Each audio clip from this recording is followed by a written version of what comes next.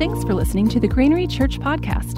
For more information, head to granary.org.au or follow us on social media at the Granary Church. And welcome. Greetings from the United Kingdom. My name is Roger Sutton, and I'm speaking to you from Manchester. It's just brilliant to be with you on this special day, Father's Day. God bless all the dads in the congregation, and just really pray that your kids have treated you well today and that you feel loved and honored and respected, even if it's just for a day. I just pray that you really enjoy yourself.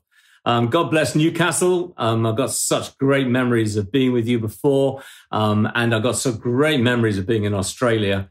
Over the last few weeks here in the UK, this is our summer, and it has been constantly raining, of course. So I'm really looking forward to coming back to Australia one day and getting some warmth again.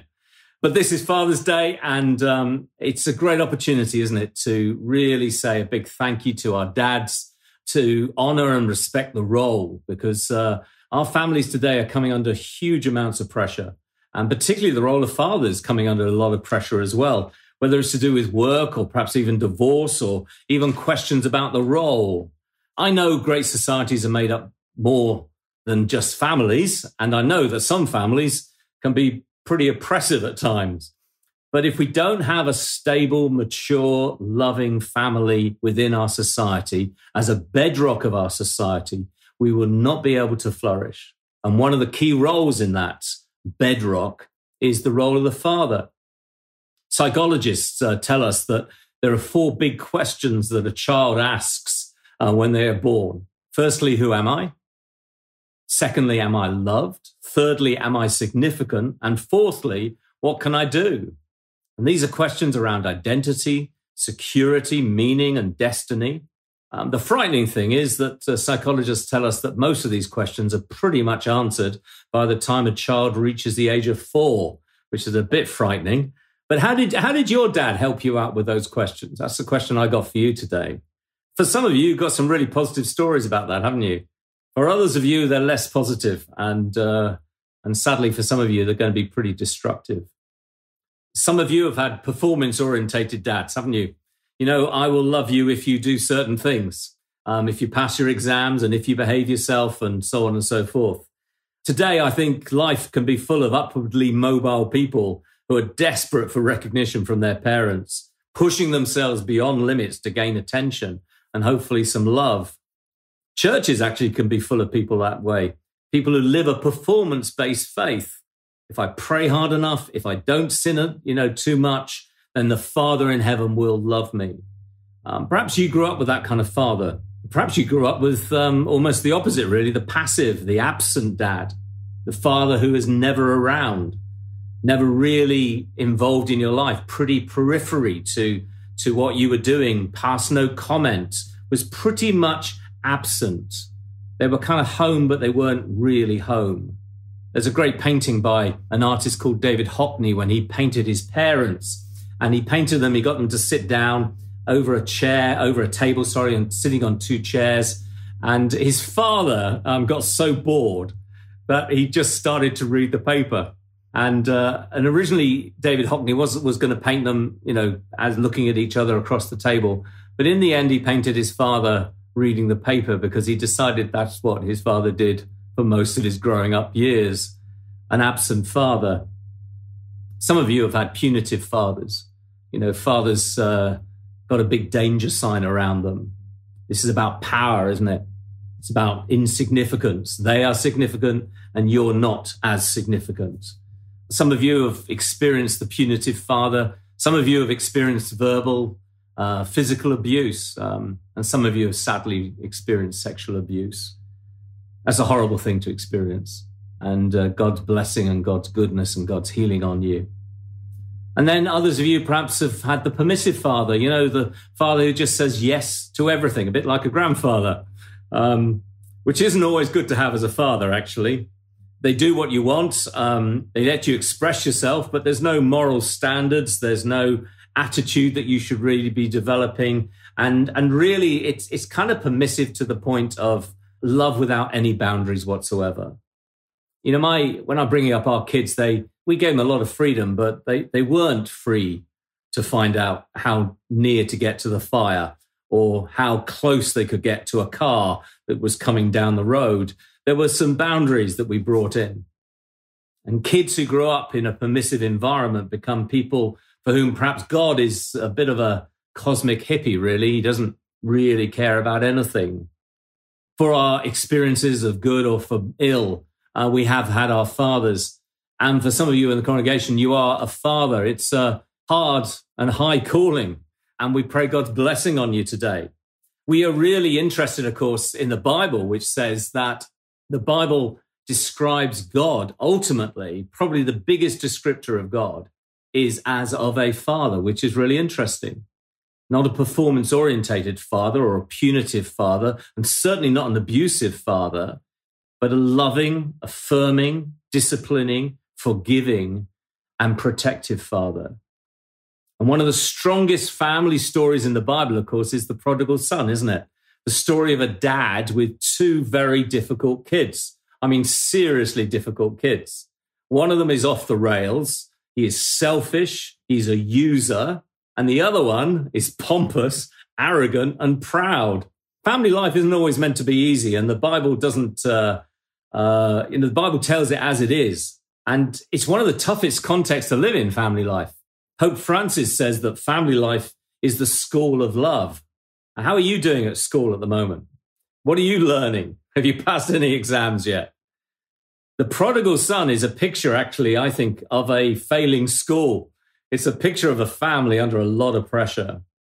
I mean, firstly, you've got the prodigal son himself, who is so self-orientated and is just wanting his own way at all times and completely off the rails. He says to his father one day, he says, I'm owed half the estate when you die. He said to him, basically, I can't wait for you to die. I want that half now.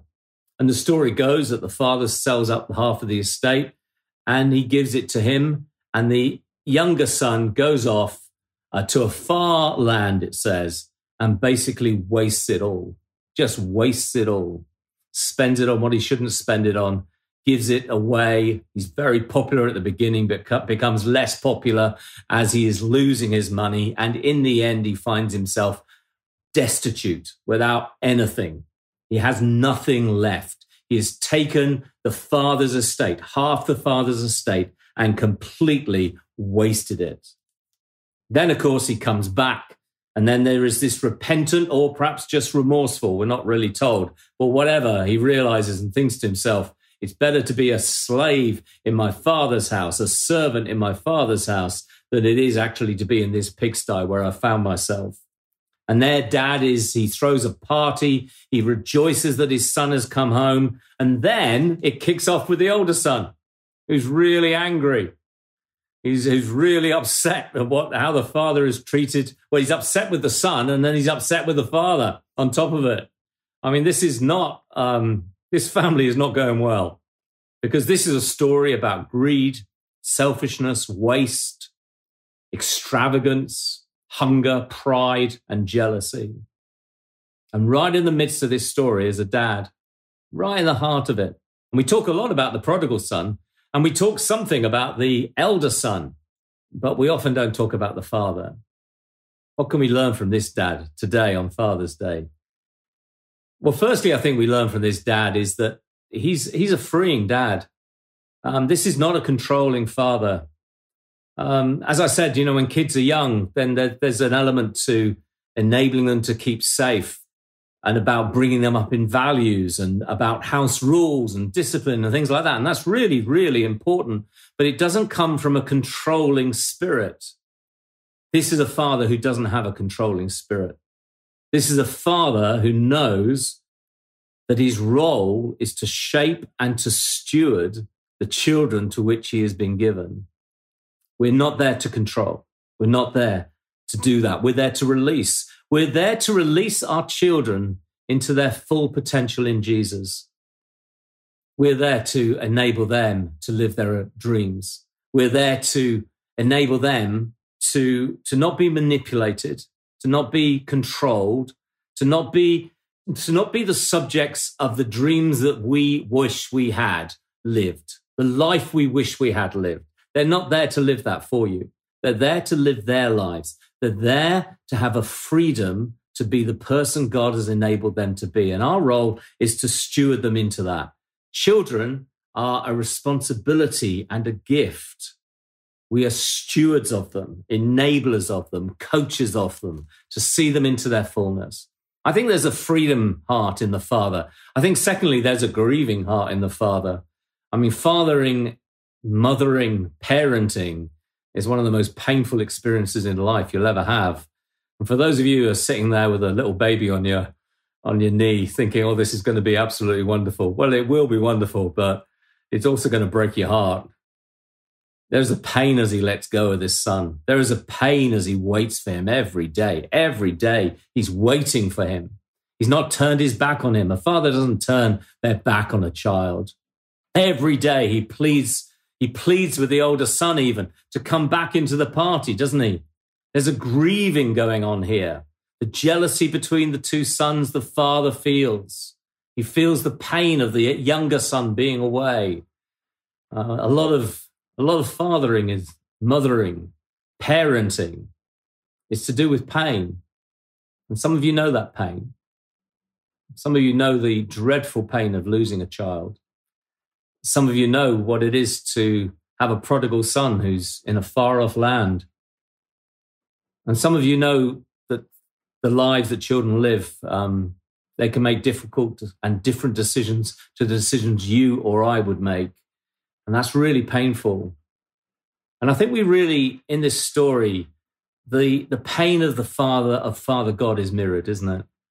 You know, the father who is waiting for the younger son to come home, the father who is pleading with the older son to reconcile, is Father God. And any pain that we may feel for our children is but a pale reflection of the pain that God feels in relation to us and in relation to this world. For God so loved this world that he gave his only son. There is the waiting.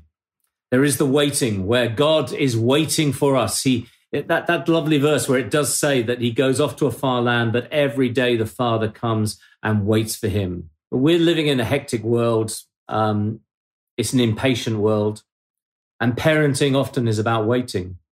Sometimes the blossoms on a flower take longer to come out than others. Sometimes it takes longer for a child to actually understand who they are, what they want to do in life, what gifts they have. Sometimes it takes longer for a child to grow up and to understand themselves. Sometimes it just takes a longer period of time. Waiting is actually one of the crucial things about being a father or a mother. Can you wait quietly, patiently, lovingly, waiting? It's one of the things they never talk to me about being a dad, is waiting. I do remember when one of my kids wasn't really sure what he was going to do with his life, got to about the age of 18, and I was getting quite impatient, really, until an older dad said to me, he said, to be honest, he said, it doesn't really matter. He said, if they haven't worked out what they want to do by the age of 35, then you can start to worry. And that kind of gave me a bit of grace, really, a sense that, okay, let's just wait. Let's not necessarily have to go to the drumbeat of society. I think the fourth thing we learn from this story certainly is forgiveness, isn't it? I mean, this is the father who waits for the younger son to come home and then has cloak waiting for him, a ring on his finger and a party. This is the father who's not going to hold resentment. This is the father who's going to move on. This is the father who's going to say, my son was lost, caused me a lot of pain, but he's back. That's a forgiving father. And sometimes your children can break your heart. And sometimes they can do things and say things to us that actually only children can say, because they usually know which buttons to press, don't they? But this is the God who loves us, and he is the God who forgives us, and therefore calls us to forgive our kids as well, to start again, fresh, every day. Generosity is another theme. I mean, the beautiful generosity of this father who throws the party for him, who gives him half the estate. Being a dad is about having significant generosity with your time, with your money, with your skills, giving and giving and giving. Not easy being a dad, but it does involve a lot of giving. It's tough, But thank God we have a Heavenly Father who has shown us the way ahead. Thank God I have a Heavenly Father who freely gives to me, who grieves my sin, who waits for me. I have a Heavenly Father who is forgiving at all times and generous at all times. I'm thankful to my dad. I didn't have a great relationship with my own father. I grew up in a home which was characterized by a lot of alcohol, a lot of anger, a lot of violence, actually. I grew up not wanting to be with my father or around him. I grew up disliking him. And when I hit teenage years, really hating him and wishing he was dead. That was my relationship with my father. Until I found a relationship with God at the age of 15. And then over time, God just spoke very beautifully and kindly and graciously into my life and began a healing in me. And it was quite a beautiful thing to know that actually my heavenly father was different to my earthly father. I'm thankful to God for turning that around in my heart. And therefore, I think enabling me to be a father, a better father to my children. I'm also thankful to God that he didn't just stop there, because what he wanted to do was heal my relationship with my dad. And over a period of time, God and my wife got together, a powerful combination. And over time, just took our relationship from never wanting to see him again to beginning to miss him, to beginning to try and understand him, to having forgiveness in my heart. Speaking out forgiveness is really important to me as well. I moved from just wishing him dead to not wanting him to pass away. And when he did eventually get to the last few hours of his life, it was the most beautiful moment in my life when I prayed with him. He'd been in a coma for several hours, but a doctor friend of mine said that people can hear you in a coma. So I thought, well, this is a good time to pray with my dad for the very first time in my life. Never prayed with him ever before. And I held his hand and I said, Dad, I don't know if you can hear me, but I think this is a really good time to make your peace with God. And I said, if you can hear me, then why don't we say a prayer? And I said, Lord Jesus, forgive our sins. And his eyes opened and his voice spoke. And he said the words, Lord Jesus, forgive our sins. Those are the first words that he spoke for several hours. And they are the last words he spoke. I've got a lot of missed time with my father, which I will have in heaven, because God is the Father in heaven who hears and forgives. And I pray God's blessing on you as a dad, as a parent actually today. I pray for those of you who've experienced difficult times, hard times. I pray God's healing on you and God's blessing on you. I pray that God would grow in you a beautiful appreciation of him as Father.